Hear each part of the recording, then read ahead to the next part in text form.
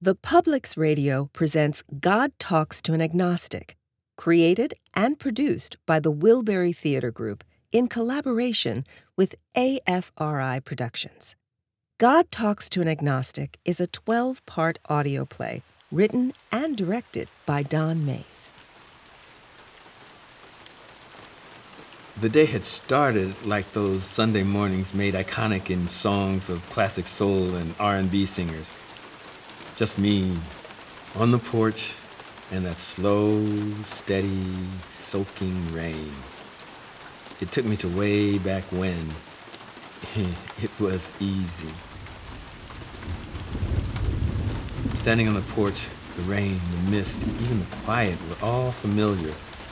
But when I stepped out in the yard, in the rain, everything that moments earlier had felt so familiar became far less familiar.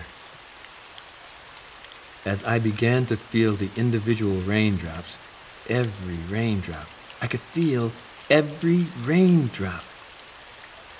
And the quiet became deeper, a quiet like I had never heard. And then it's crazy, I swear I could hear the raindrops. I stayed there a long time, standing in the rain, hearing, feeling.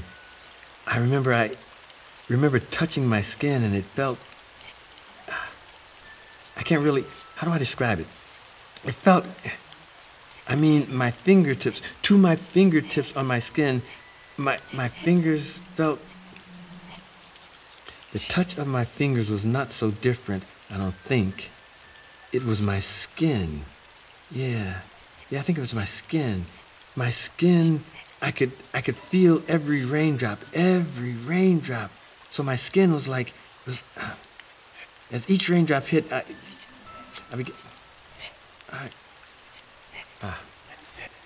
it was like, when you were a little kid, when you first understood concepts like math and reading, when the concept of adding two numbers together makes a different number, when that concept first clicks, or when you got past that rote exercise of spelling words and regurgitating the words until that moment when the concept that the sounds of the letters actually form the words, that's what was happening with my skin. My skin was taking in, processing, but it was getting inside me. I'm ingesting, my skin is ingesting information, learning. That's it, my skin was learning. And now, I didn't know it until now what I was, but now, here I am, kneeling at my father's grave, my head bowed, and that one drop, that single raindrop landing on the back of my neck, and I hear, "Hello," as clear as day, and then quiet. I'm still, motionless, listening to the quiet.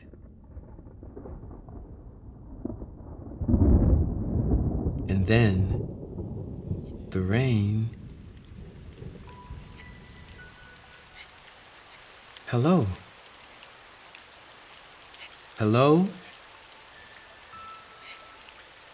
I can't understand. I'm listening. I concentrate. Focus.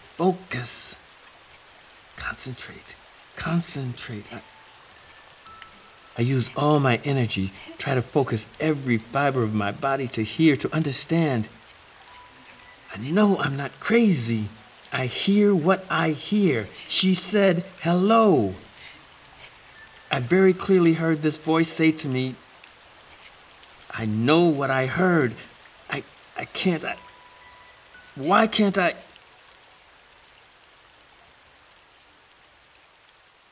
I heard hello a few more times, but the rest I couldn't make out. I can't even tell if, in fact, the other sounds were attempts at actual words.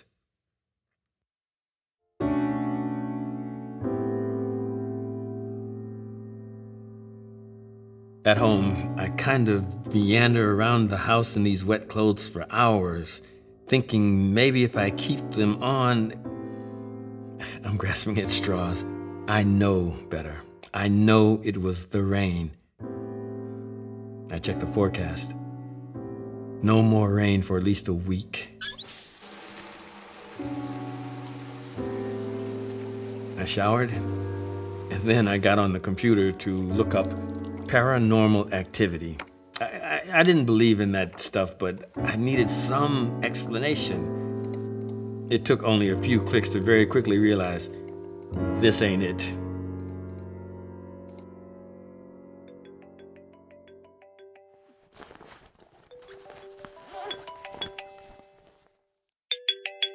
Hey, Addie, what's up? Boy, where you been? I've been calling you all day. You know my old-ass cell phone won't hold a charge. What are you doing? You have one of your little conquests up in there, do you? No, I'm by myself. Okay, good. Addie? Where you at? I'm in the... Where you at? I'm in the... Hi. I should have asked, was you naked? Pajamas on a robe is Yeah, not it ain't naked. no shirt. Close that up. Ain't nobody want to see all that. Girl, we used to take baths together. What you talking about? Emphasis on used to? Baby brother, you eat? Nah, what you got? They had a dinner at the church. I bought you a plate. That's what I'm talking about. Smells good. This is your mac and cheese, right? What'd you think? So what was you doing all day? I went to the cemetery. I saw your flowers. Did you take mine? Yeah, it was rough. She's a trooper, though. If it hadn't started raining, we would still be there. I know. This was a hard one. Not as hard as last year, though, when he was so sick. I was going to make a cake, have everybody come over, but... Yeah, that would have been a bit much for her. Me and her. Oh, I see Miss Jiffy made the cornbread, huh? You're lucky she didn't try to make nothing else. True that. You know she wants you to come back to the church. What church? You mean the community room at the Y? It doesn't have to be her church. Come to my church. She just wants... She's worried about you. I know. She's worried about my soul. Aren't you? Today's been really weird. Tell me about it. Charlie met us at the cemetery. Oh, what'd that fool do? That's just it. Nothing. No jokes, nothing. He even went to church with us after. What? Right? That's what I'm saying. Wow, that's, I guess we all kind of in our emotions. Yeah, I guess. He liked it. Said he's going to go back next Sunday. I mean, we'll go to my church. Charlie going to church. Hey, maybe the end is near. Stop. You can come too. Yeah, nah, that's not me. What happened? What do you mean? Why are you so against church? What turned you away?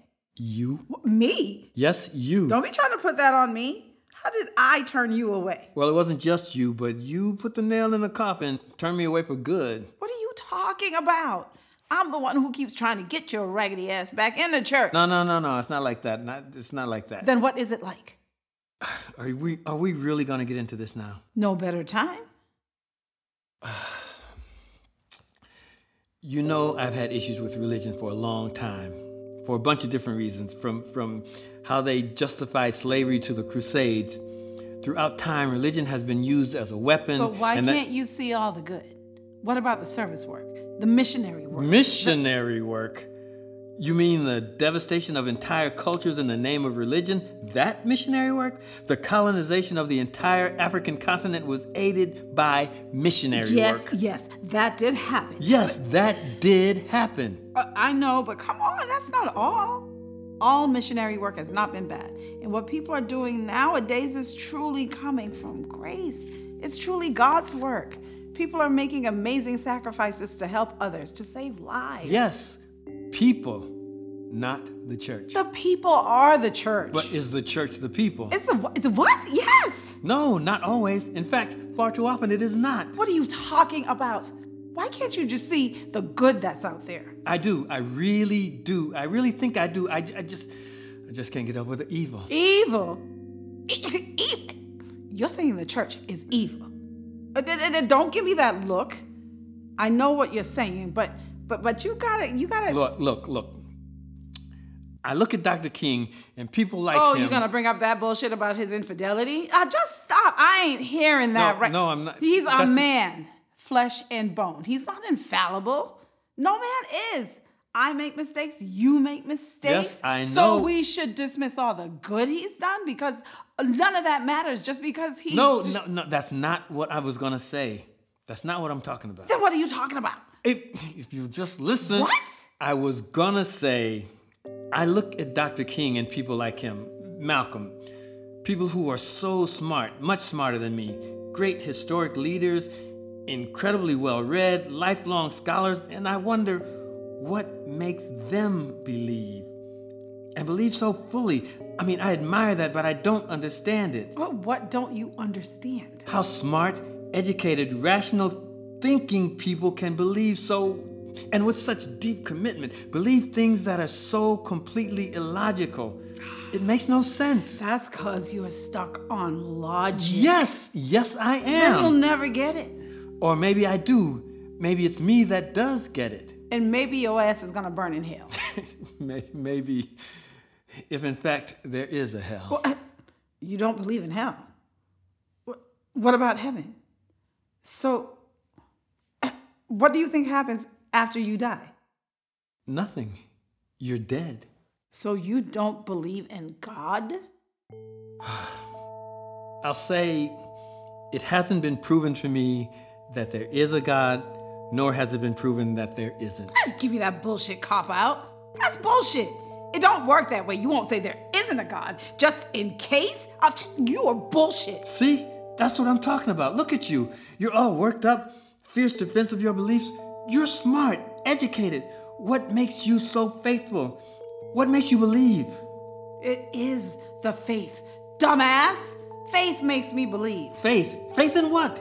It's the damn circular theory. You're faithful because you believe, and you believe because you're faithful. There's nothing tangible there. God is tangible. God is tangible? God yes. is... God is real. Look, Addie, I'm not trying to argue with you. I just want you... I sincerely want to know, how do you know? How can you be so sure there is a God? I'm done. Enjoy your dinner. You could bring me my plate later. You know what? No. Bring me my damn plate. No, hey, Daddy, no, stop. Scrape the rest of that shit onto one of your plates. I'm taking my damn plate. I'm trying to understand. Understand what? You're smart too. What don't you understand? You ain't trying to understand. You're trying to. You do this shit all the time. What shit? What are you talking about? You have this narrow A plus B equals C attitude. No room for any kind of variables. Then you try to crush anything that doesn't fit your little stank narrative. There are no gray areas with your stupid ass. That's not true. That's not true. I don't think it's narrow as much as it is simple. Yeah, you simple, all right. Cute. Simplistic. I only want things to make sense. And what doesn't make sense? Religion. What? And you're the one who helped me realize... What? You're trying to put me into your little... Wait, listen. I had known for a while, but it was something that you told me that forever made me know I'll never go back to church. When did I ever say anything that would... Okay, what did I say? People buy into these oppressive doctrines that so often drag them down a path that is totally against their own best interests. I ain't never said no shit like that. Money and power.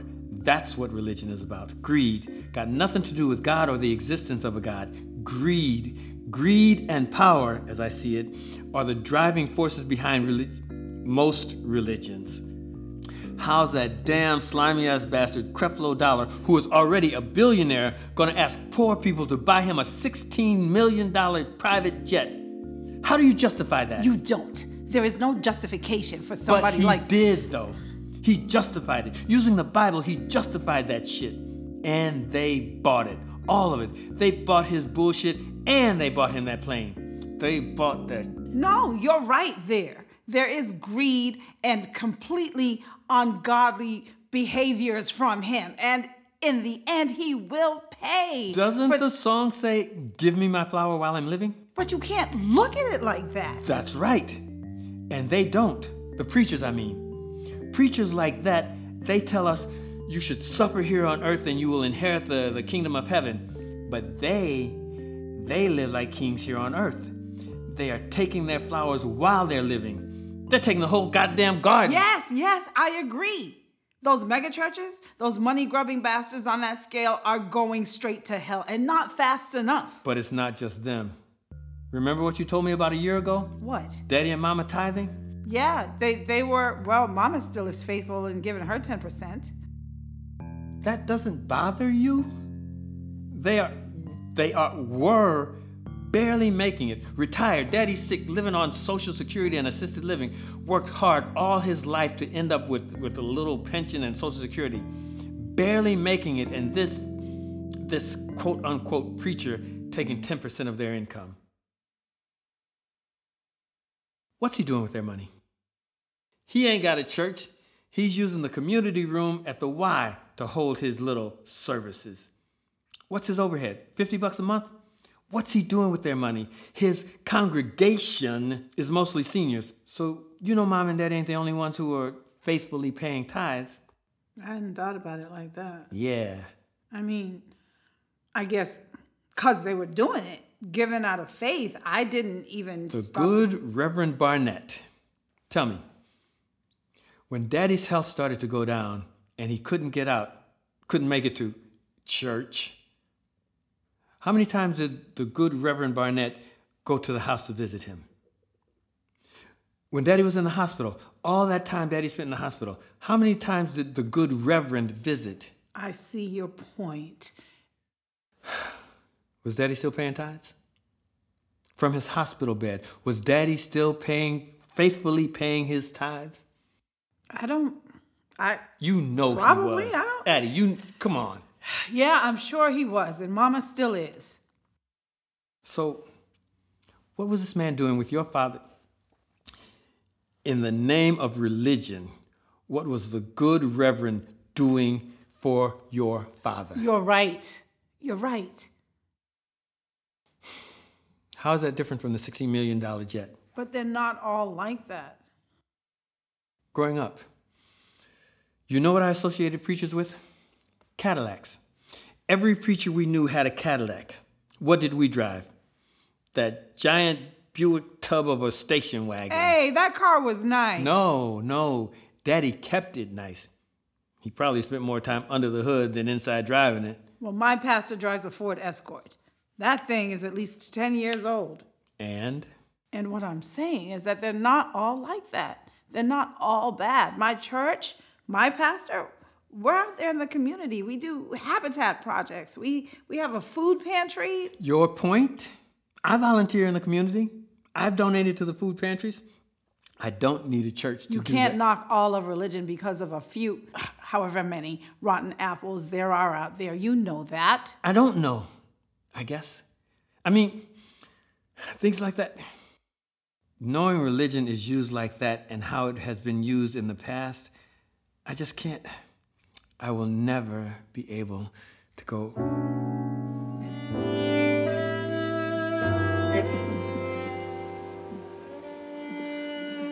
Addie ended up staying late into the night. We sat and talked for hours.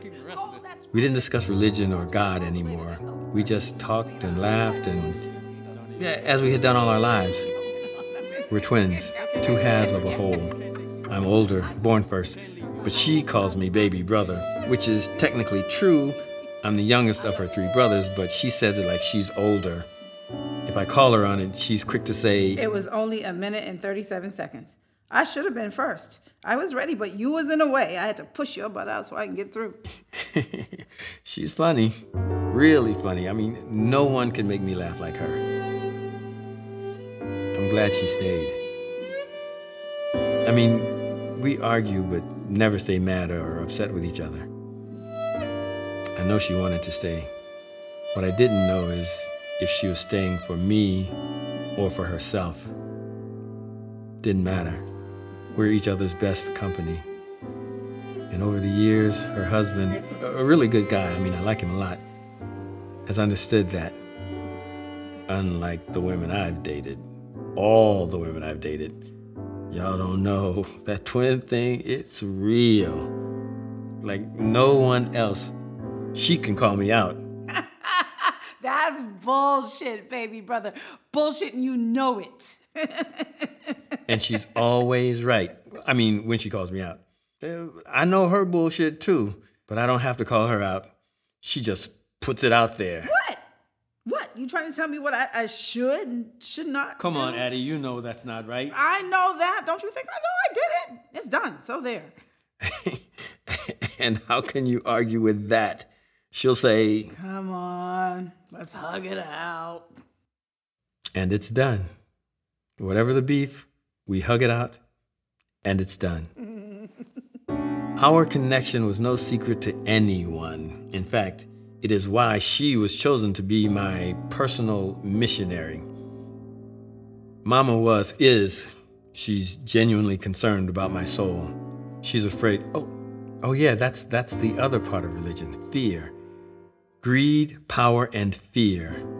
Kind of the Holy Trinity, if you will. Oh, oops, did I say that? Fear is the underlying motivator to solidify people's faith.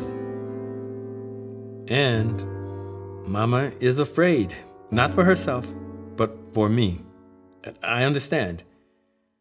She's afraid for the soul of her youngest son, especially now that Charlie is coming around. My soul is the only one that is lost or possibly doomed to hell. What mother doesn't want her son to go to heaven? And she knows the only person, if anyone can reach me, it is my twin, my other half, Addie. And Addie, the fighter that she is up for the challenge. Make no mistake about it, tonight was not the end. This is and will be an ongoing battle with a very, very formidable opponent. All right, baby brother, I'm out. I gotta go wake up my kids so I can say goodnight. And she will, too. Wash out my plate and bring it to me tomorrow. Mwah! A hug and a kiss on the cheek, and she's gone.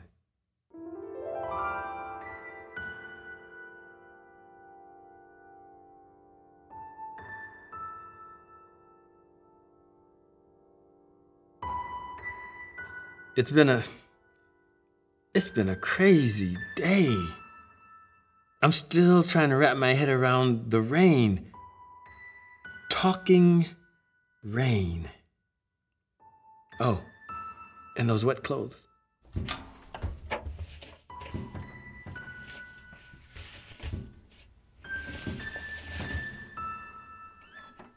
My clothes. That's it. It was my clothes. It must have been my clothes. In the morning, I was wearing just sweats and a tee, the sleeveless kind, a beater. I hate that term, but just to describe it, the point is that my arms, my shoulders, my neck, and face were all exposed. At the cemetery, I had on this long sleeve shirt. The rain wasn't hitting my skin.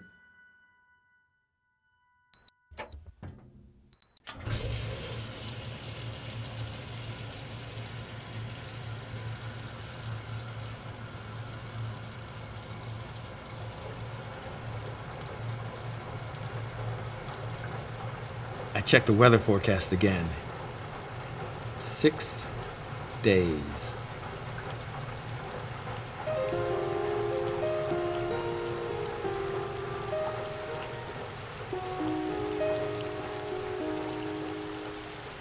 God Talks to an Agnostic is written and directed by Don Mays, with sound design by Andy Russ, production management by Annalie Cavallaro, and music contributions by Ashley Frith, the Culmination Group with Edgar Diaz, and the Watson's Gospel Choir.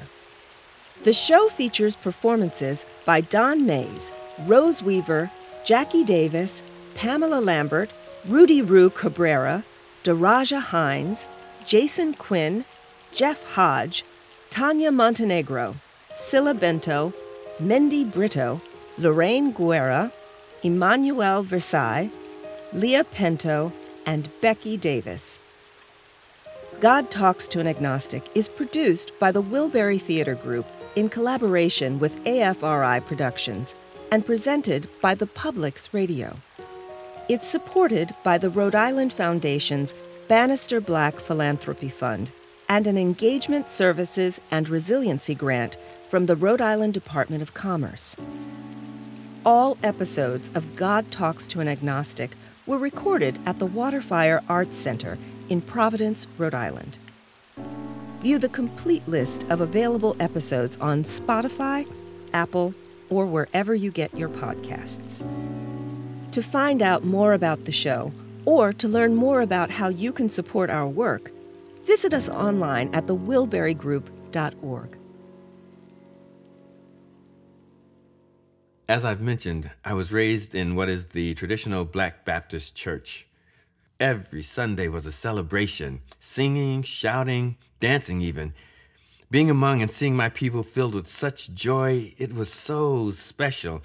Not special like rare, because it happened every week, but it was special because it was ours.